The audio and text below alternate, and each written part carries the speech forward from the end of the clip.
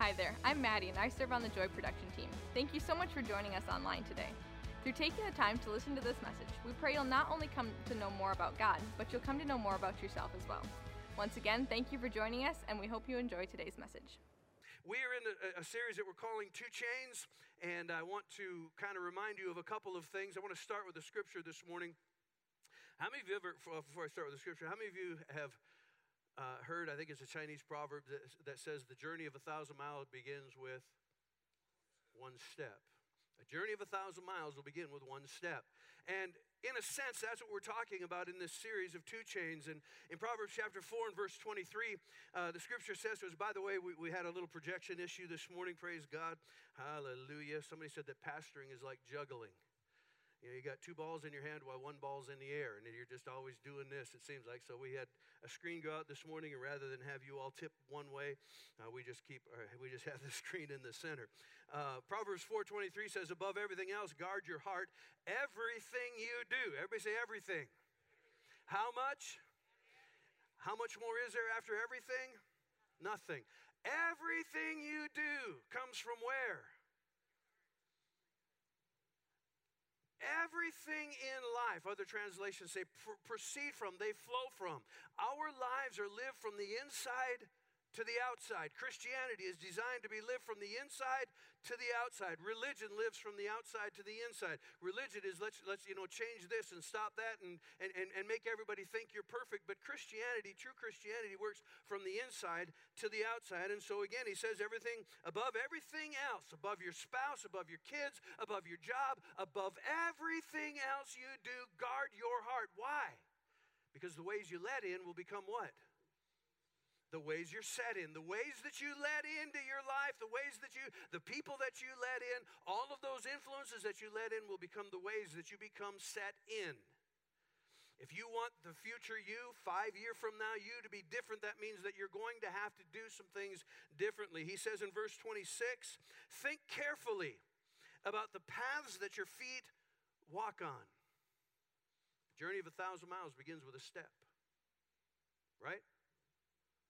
A journey of 1,000 miles begins with a step, and it can be encouraging, I guess, that thought. It can be inspiring to a certain extent, but to be totally honest with you, I think it's a little bit daunting. I think it's a little bit overwhelming. If I'm thinking that I've got to go 1,000 miles,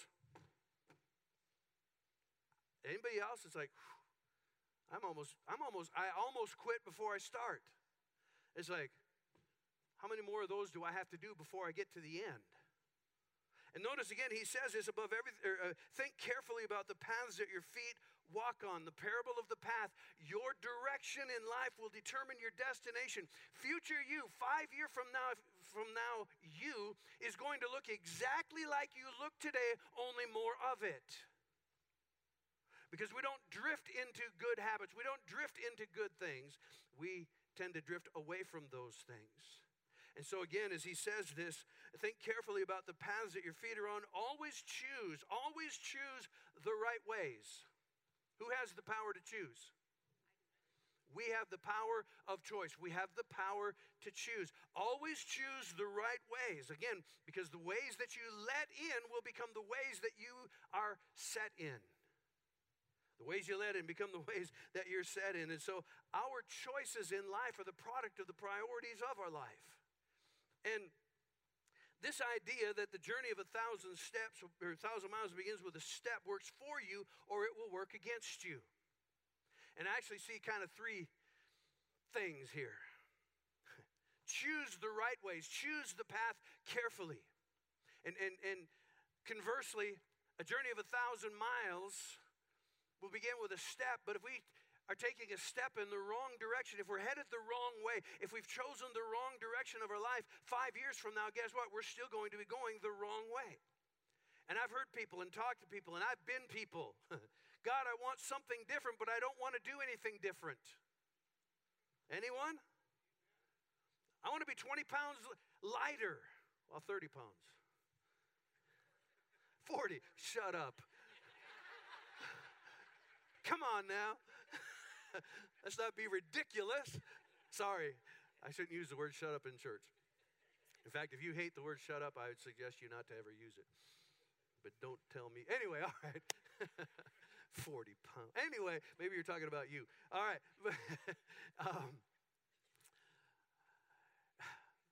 How we process our life and choose and make choices are so important in us. We want the good thing. We want the whatever it is. We want to be in shape. We want to be, whatever it could be, that desire of our heart. But if we're not willing to change things, 5 years from now, we will still be saying the same thing, which is a clue to you that if you're sitting here today thinking, I thought that 5 years ago, I thought my life would be different than it is today. I've still got the same issues and the same things. It's the reason, again, that in Proverbs 4:26, always choose the right way. How many of you know that's probably the best way to live your life? Always choose the right way. Anyone? But guess what? How many of you know that choosing the right way is not always easy? Galatians 6:9, you just heard it a moment ago, but Galatians 6:9 says, let us not get tired of doing what is right. Let us not get tired of doing what is right, for after a while we will reap a harvest of blessing if we don't get discouraged and give up. After a while, if we don't get tired of doing the right things, doing the right stuff, and we've talked for the last 2 weeks about this idea of 2 chains, and that our life begins with a choice, or many times where we are, it starts with a choice. But the problem with choices is that choices don't stay choices, they become a habit in our life. And after a while, those habits begin to lead us, and those habits, we just begin to act in a certain way, and it becomes automatic in our life. We go from choosing to get angry, choosing to withhold forgiveness, choosing to not be generous, to it becoming an automatic point of our life. It is a default setting of our life, and eventually it becomes our identity. It's how we're known. The first 3 are internal, and they're decisions, and they're things that happen. But after a while, it begins to affect, not immediately, not instantly, but after a while, it begins to affect other people around you. And you know them. You know them in your life or in your relatives or in your family. You know the people that you just, after a while, you kind of get tired of it, and you just say, well, that's them being them. Anyone? Do you know that there's somebody somewhere saying that about you? Well, that's just them being them. But we've become blind to it. And after a while, it's become our nature. And when it becomes our nature, that's a stronghold in our life. The Apostle Paul talks about a stronghold that you and I have. And when it becomes a part of our nature, when it becomes so ingrained in us that it's not just our identity that people identify us by, but it's how we believe ourselves to be. And I want to help you in this series. I want to help you in this morning, because this idea that the stronghold that is in your life that the enemy would try to build, and we default to this a lot of times, and in our church world, our church environment, we want everything else around us to change, but we want to stay the same. Amen? That's why, it's convenient in one sense. We do have an adversary, the devil. He goes about like a roaring lion, seeking whom he may devour. He is looking for someone to destroy. That's his MO. That's what he does. He wants to destroy your life. He wants to destroy other people through your life. That's what he wants to do. And he's really good at it, but what he's really good at is he operates in the background, and you think it's you. You have an adversary, the devil, and he goes about like a roaring lion. He's seeking whom he may devour. And when you begin to believe, remember, everything that faith is of the heart. It comes out of the inside.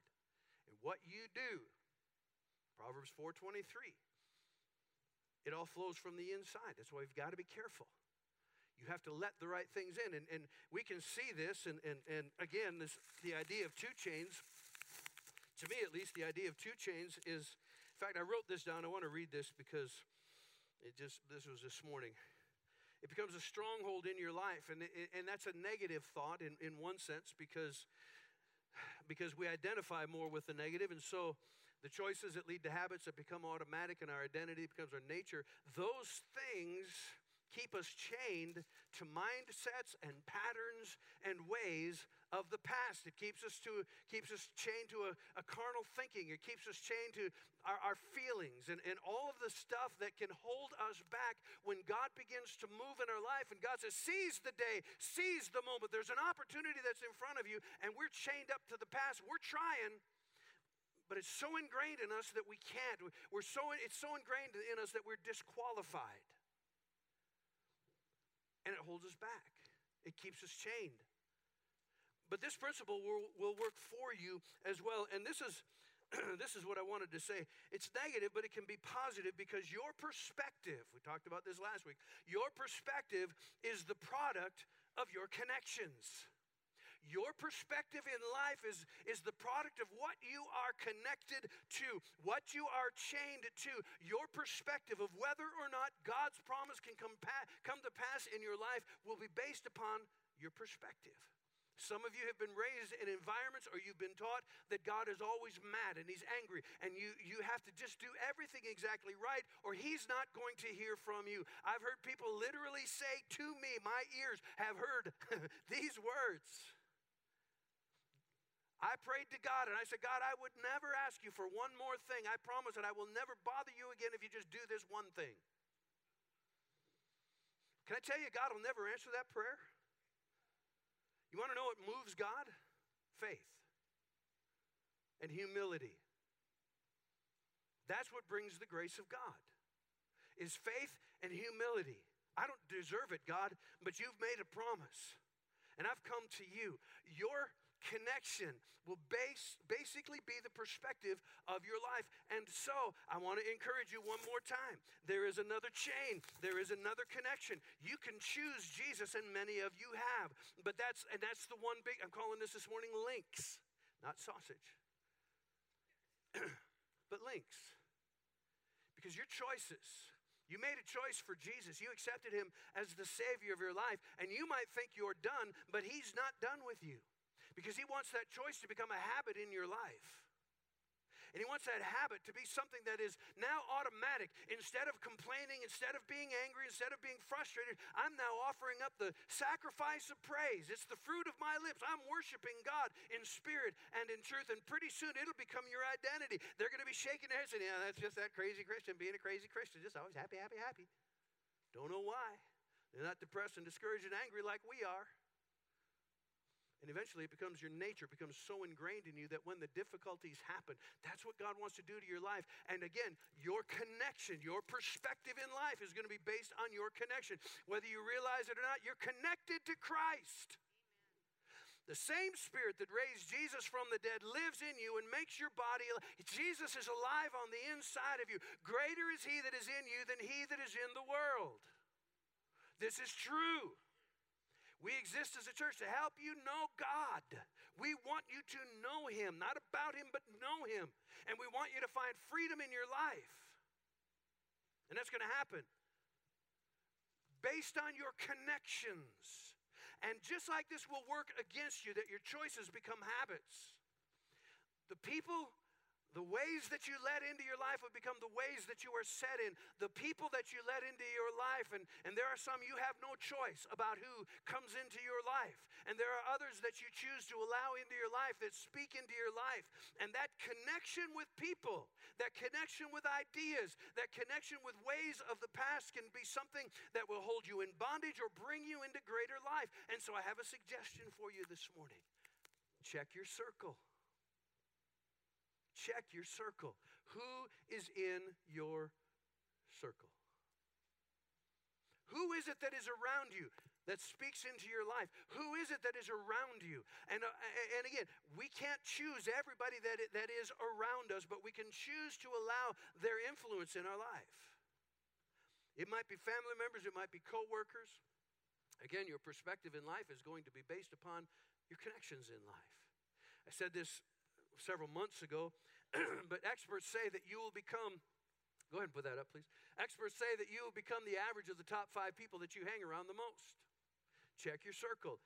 If you're hanging around people that are constantly depressed and discouraged, guess what's going to happen to you? That is going to become a part of your life. And you can choose to let that in, or you can choose to not let that in. Your circle is so important. The people that are around you. And I know that there are people who come to this church that feel alone. They're lonely. They feel like they're the only one. And that's what the enemy likes to do. He wants to isolate you and make you feel like you're the only one going through this. You're the only one who's had this happen to you. You're the only one who feels like you feel. Can I tell you that's a lie? There's no temptation that has come to a person that somebody else hasn't experienced it already. The Bible says that Jesus was tempted in every point like as we are, and he did it without failure. And he is a friend that sticks closer than a brother. We have, if you look around this room, in a couple of services that we'll have today, a couple of 100, 300-400 people, adults that will be in this room that have the life of God in them. We offer small groups. We encourage you, man, whether it is a fellowship small group, a group to get together with just hanging out and having fun. There are study groups. We've got groups for teenagers. We've got groups for kids. For adults. And I had somebody ask me last week, what was that anxiety group again? It's like, what do you mean the anxiety? Well, somebody talked about that anxiety group. I said, there's a whole bunch of them out there. Go find one. See, well, yeah, but it's amazing to me the excuses that we use to stay the same and then complain that nothing's changed. That was for second service people. You guys can disregard that because you're all perfect. Praise God. Amen. And so I want to talk to you a little bit about the links of our life. Because it's one thing to understand the ways you let in will become the ways you're set in, and it's big picture. We understand that. And last week we introduced 2 chains. That you can be connected to your past, and it's going to hold you back, but there's a greater connection, and your perspective in life is going to be determined by the ability for us to recognize the connection with Christ and learn who we are and understand who God has made us to be. But it happens in those little links, step by step. The journey of 1,000 miles begins with one step. And so in Exodus chapter 3 and verse 17, the first part of it, it says this. I've preached through a whole bunch of notes. Exodus 3:17 says, I promise to bring you up out of your misery in Egypt. Egypt is a type of the world system. It's a type of the past. It's a type of a life that is controlled and dominated by the enemy. And God has made a promise. After all of these years of slavery, God is saying, I've heard your cries. I've heard the things that you've desired. I hear those things, and I'm now going to bring you up out of the land of misery. You were slaves, but you'll no longer be slaves anymore. And it's interesting, the journey of to me anyway, the journey of 1,000 miles begins with one step. This was an 11-day journey for God to bring them out of Egypt and into the promised land. Who can tell me how long the journey actually took? 40 years. It took 40 years to take an 11-day journey. Now, some of you know why. How come it seems like I'm just always going through the same stuff? So I want to help you with some things this morning. He goes on and he says, again, I promise to bring you up out of your misery in Egypt, into the land of the Canaanites, the Hittites, the Amorites, the Perizzites, the Hivites, the Jebusites, a land flowing with milk and honey. A land that's flowing with milk and honey. And I know you church veterans understand what that phrase means. It means that God is bringing them into a promise, bringing them into something better than they had before. In fact, something better than they've ever known before. And perhaps you've heard that phrase. And for those of us that grew up in church, I remember, on Jordan's stormy banks I stand and cast a wishful eye over to the happy shore where my possessions lie. The idea that eventually this life stinks, this life is hard, there's nothing good in it, but eventually I'm going to die, and when I die, I get to go to heaven and I'm going to get the promise of God. Can I tell you that's a lie? Again, God doesn't want you to live in that. That's slave thinking. That's a mentality that we need to remove from our mindsets. It's a chain, and it holds us back. God wants to give us life in this life. He said, I've come that you might have life and have it more abundantly. Anybody experiencing abundant life today? If you're not, it's not God's fault. He's put some things in motion for you to experience them. And we call those the exceeding great and precious promises of God. He said, I'm bringing you into this land. And we think, God, why is it taking so long? Which is why Galatians 6:9 is so relevant and so important. Don't get weary in doing what is good. Don't get weary in doing what is right. Because eventually, if you continue to make choices to do the right thing, it will become a habit. But eventually, it's going to bring you into something that God has for you. So don't get weary in doing well. Listen to this in the book of James, chapter 1, verse 3. For when the way's rough, we're all just going to get together and we're going to cry about how hard it is. No, when the way is rough, your patience has a chance to grow. Everybody say grow. You know what God wants from you or for you? He wants you to grow. Growth means change. Growth means pain. It isn't easy to grow. Your patience has a chance to grow, so let it grow. And don't, this is funny to me, and don't try to squirm out of your problems. Man, I didn't like this when I first read it. Because we become masters at blaming other people for our problems, don't we? We become masters at blaming circumstances for, well, if it wasn't for this, then I'd have that. And if God would just do this, then this and this and that, and then don't try to squirm out of your problems. For when your patience is finally in full bloom, and this is what God wants for you, when your patience is finally in full bloom, then you will be ready for anything, strong in character, full and complete. I've said this the last couple of weeks. God wants more from you or for you than for you to simply be a follower of Jesus, for you to simply be a church attender. He wants you to become more like Him. He wants you to act like Jesus, talk like Jesus, live like Jesus, work like Jesus, do the works of Jesus. That's what He desires for you. That's what He wants for you. You will be ready for anything, strong in character, full and complete. Now, let me give you a quick story here, and I know I'm throwing a whole lot of stuff at you today, but it's link by link. It's thought by thought. I told you the first week of this series that I'm preaching one message. I just got to divide it over 4 weeks for your benefit as well as mine. Verse 1 of Deuteronomy chapter 7. Again, part of the promise. God says, I'm bringing you into this land that's flowing with milk and honey. It's a land that's got other people in it, but I'm bringing you into it. And in Deuteronomy chapter 7 of verse 1, it says, when the Lord God brings you into the land. Notice a process here. I've said this before, that sometimes our walk with God is like checkers, or it is like chess. God does something, then He waits for us to respond to the something He does, and then God does something more in our behalf. And you see this here. When the Lord your God brings you into the land, and let's not get the jobs mixed up here, who brings us into the land or into that promised land? Who does that? God does. You cannot get there without God to settle something in your life. You cannot get anywhere without God. He wants to be number one in your life. He wants you to learn to trust Him, to depend upon Him. And so again, He says, when the Lord your God brings you into the land, notice that you are entering to possess. Who enters the land? Who possesses the land? I do. God brings us to the land, and we enter in to possess, future tense. It doesn't mean we possess all of it immediately, but there is something that is happening that allows us to possess the promise that God brings us into. And then He says, and He drives out, let me read in context again. When the Lord your God brings you into the land, God brings us, that you are entering to possess, we possess it, and He drives out before you many nations. Again, can't do it without God. He brings us into, we take steps to possess. And when does God begin to drive out the enemies before us? After we've taken steps to possess. That's faith. There are things that God wants to bring you into that require one step. And you're not going to know. You're not going to know why. You're not going to know how. You're not going to know whether or not it's even going to happen. But if you're willing to take the step, He says, I will then do something. What we want is God to do everything. We want to, whatever it is. We want to win the lottery. We want to, have some uncle or aunt or somebody die. We want something to happen. And then all the promise comes to us. No, God says you're going to take a step, and then I'm going to do something, and then you're going to take another step. The journey of 1,000 miles begins with a step.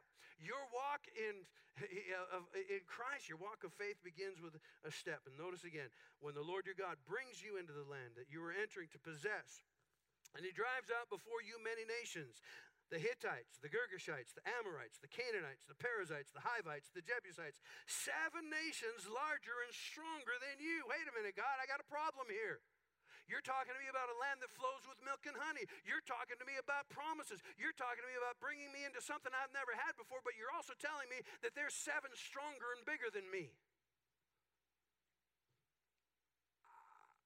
There's a problem with the promise. I don't need a promise like that because that sounds more like problems. I got enough problems, God. Why do you want to bring me into something that is just more problems? In the context, each and every one of these was a bigger nation. It was a stronger nation. It was progressively more difficult. I think we've been taught a shallow version of Christianity that falls on a couple of problems. One is that there's no promise, there's no blessing in this life. Everything good is going to happen when you get to heaven. That's wrong. Because God has made you, God's made you pregnant, if you will, with the fruit of the Spirit. Love, joy, and peace, and patience, and long-suffering. Those things are in you right now. You can experience His love and His joy. You can live in that peace that passes all understanding in this life if you're aware of your connection. And that's what's happening here. They're connected to God, but they're also connected to their own strength, to their own ability. Again, he says, 7 nations larger and stronger than you. Skipping down to verse 17, he says, you may say, this is so funny, you may say to yourselves, these nations are stronger than we are. God, wait a second. I might not have said that until you pointed it out in the first verse. You might say, God, you reminded me of it. In fact, we agree. You're saying that they're stronger than I am, and I'm saying they're stronger than I am. But it's your connection. Notice what he says. Do not be terrified, you may say to yourselves, these nations are stronger than we are. How could we drive them out? Your perspective, based on your connection. If your connection is based on, or your perspective is based on your strength, your ability, your wisdom, if your perspective is based on that, then you are going to say, that issue is bigger than I am. That stronghold in my life is greater than I am. Because my perspective is based on my ability, my thinking, my past, what my friends say, what has already happened in my life. How can we drive them out? If it's all up to me, then I am going to view my issues, my problems, my giants, if you will, as greater and stronger than me. Verse 18, but don't be afraid of them. How can I not be afraid? They're bigger than I am. They're stronger than I am. They're more powerful than I am. Do not be afraid of them. Remember well what the Lord your God did to Pharaoh and to all of Egypt. Instead of putting yourself first, put God first. Instead of putting what you can do first, put God first. God brings you into the land. You step in to possess, and God drives out the enemies, but you got to take steps. He goes on in verse 21, don't be terrified by them.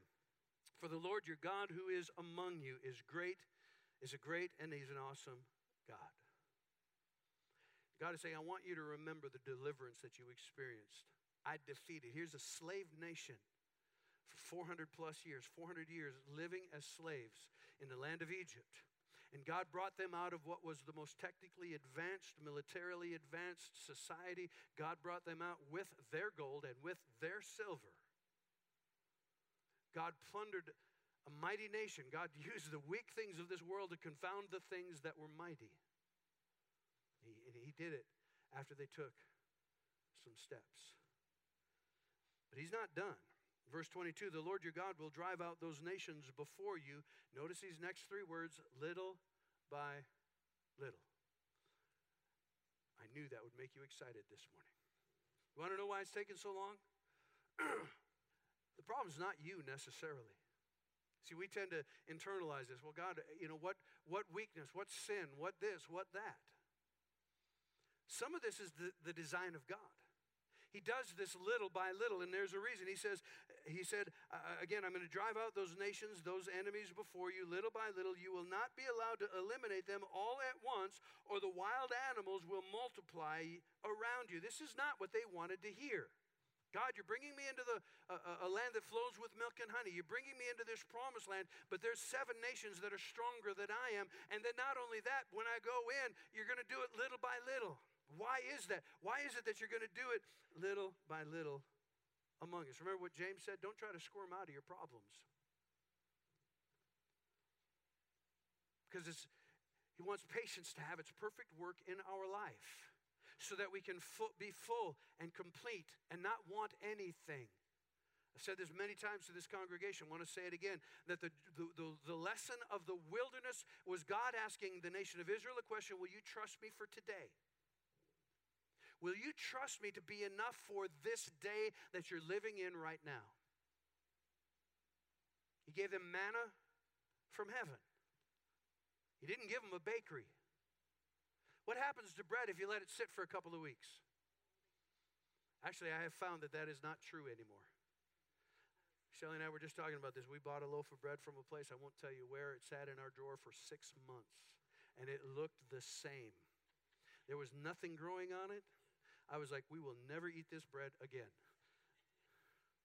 You buy a good loaf of bread, and it gets moldy. It gets stale. God does not want your relationship to get moldy and stale. What is human nature? If God did it all for us all at once, we would never pray again.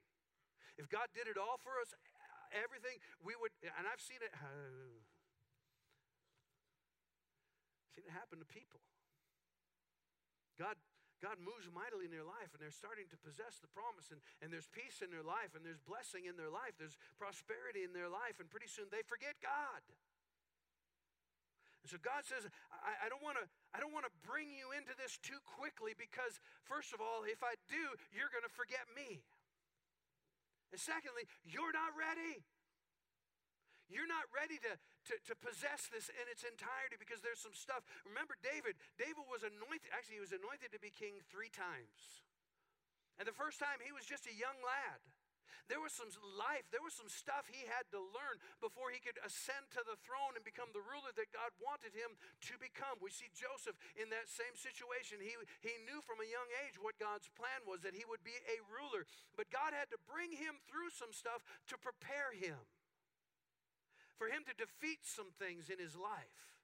And God wants to bring you and I through those things so that his character will be developed in us. The lesson of the wilderness was, will you trust me for today? But when they got into the promised land, the lesson was, can I trust you? What will happen to you? I think is God's question. When I bless you, how are you going to respond to the blessing that I bring into your life? What are you going to use it for? Are you going to forget me? Are you going to put yourself first instead of me? If you can't say amen, say, oh, me. Same story in the book of Exodus with one added detail. Verse 29 of Exodus chapter 23. I will not drive them out in a single year, because the land would become desolate. God does not want desolation from, through, or around our life. He wants fruitfulness in our life. Amen? He wants fruitfulness in our life. Here, and is my Father glorified that you bear much fruit. You want to know what gives God glory? When you start bearing fruit. It's quiet in this church this morning. Where am I at here? Exodus 23:29. I will not drive them out in a single year, because the land would become desolate and the wild animals too numerous for you. Little by little, I will drive them out before you until you've increased enough to take possession of the land. Again, if we aren't ready to step into it, or God wants to develop some things in our heart and in our life, He wants us to keep stepping. He wants us to keep moving. Your choice will lead to a habit. Your choice to continue to step will become a habit in your life. And if we're choosing steps, we can get tired of doing the right thing and continually doing the right thing. But doing the right thing little by little, step by step, brings us into a great inheritance, or a great blessing, or a great promise. Every single one of these instances in the life of Israel was God showing them what happens when they depend upon Him. Every single one of these incidences was building a dependence upon God in the life, or in the nation of Israel. And here's what it all led up to. I want to read this scripture, and I've got just a minute or two left here. And this is something that I'm seeing more and more, and maybe partly it's just a product of me being old, older. It's as old as I've ever been. And in 1 Chronicles chapter 11, there's let me just cut to the chase here. There's 2 promises that are about to be fulfilled. mentioned to you earlier that David was anointed to be king 3 times. That promise from the first time that he was anointed by the prophet to the time that he, well, really to the time of this, when he was officially the king, was about 20 years. A lot of life happened in 20 years. And it started out for David, and I don't know why, it's just human nature. We always put ourselves at the middle of every promise. How does this affect me? What's in it for me? What do I get out of it? Or if it doesn't seem like it benefits me, then I don't really care about it. And David had to go through a process, because his first question when it came to killing Goliath was, one of his first questions was, what does a guy get? Whoever kills him, what does he get? Well, you get the king's daughter, you get to live tax-free. I mean, you got a whole bunch of stuff, man. And he's like, it's pretty good. I think I'll give it a shot. And there was that inner struggle. He knew God, and he knew that God had delivered him from a lion and a bear, and he knew that the giant was not going to be a problem, but he also had some carnal thinking. It's like, hey, I'm going to get some cool stuff. And they started singing songs about him, and there were some things that God wanted to bring through him as well, and bring him through in his development. But in this story, it's also the promise of 480 years that God had made to the nation of Israel. He said, I'm going to bring you into the land that flows with milk and honey, and I'm going to bring you into it little by little, not right away, but you're going to get it over time. And so we see these 2 promises coming together. It says, all of Israel came together to David at Hebron, and he said, we are your own flesh and blood. In the past, even while Saul was king, you were the one who led Israel on their military campaigns. And the Lord your God said to you, you will shepherd my people Israel, and you will become their ruler. When all the elders of Israel had come to King David at Hebron, he made a covenant with them at Hebron before the Lord, and they anointed David king over Israel, as the Lord had promised through Samuel, again, 20 years ago. Verse 4, David and all the Israelites marched towards Jerusalem, that is, Jebus. Jebus was in the very heart of Israel. It was the strongest nation. It was the strongest, most fortified city. It had never been defeated. So David marched there. The Jebusites who lived there said to David, you will not get in here. Nevertheless, David captured the fortress of Zion, which is the city of David. This pictures a heart condition that is in all of us. And there's peripheral things that God wants to deal with in our life, or we let him deal with the periphery of things that cause us pain or cause people around us that we love pain. And so through self-examination, we bring changes into our life. We learn and we grow. We learn how to interact. We learn how to have relationships that are healthy and not needy. We learn how to be doers of the Word of God and let the fruit of the Spirit live through us. But there are things that are lodged deep in us that many times it's the stronghold that we don't even know about. It has become so ingrained in us, patterns and behaviors so ingrained in us that we don't know they're there. Moments that we depend more on our strength and ability, or we live by the pattern that others have told us about, led us to believe. God says, I want to change that.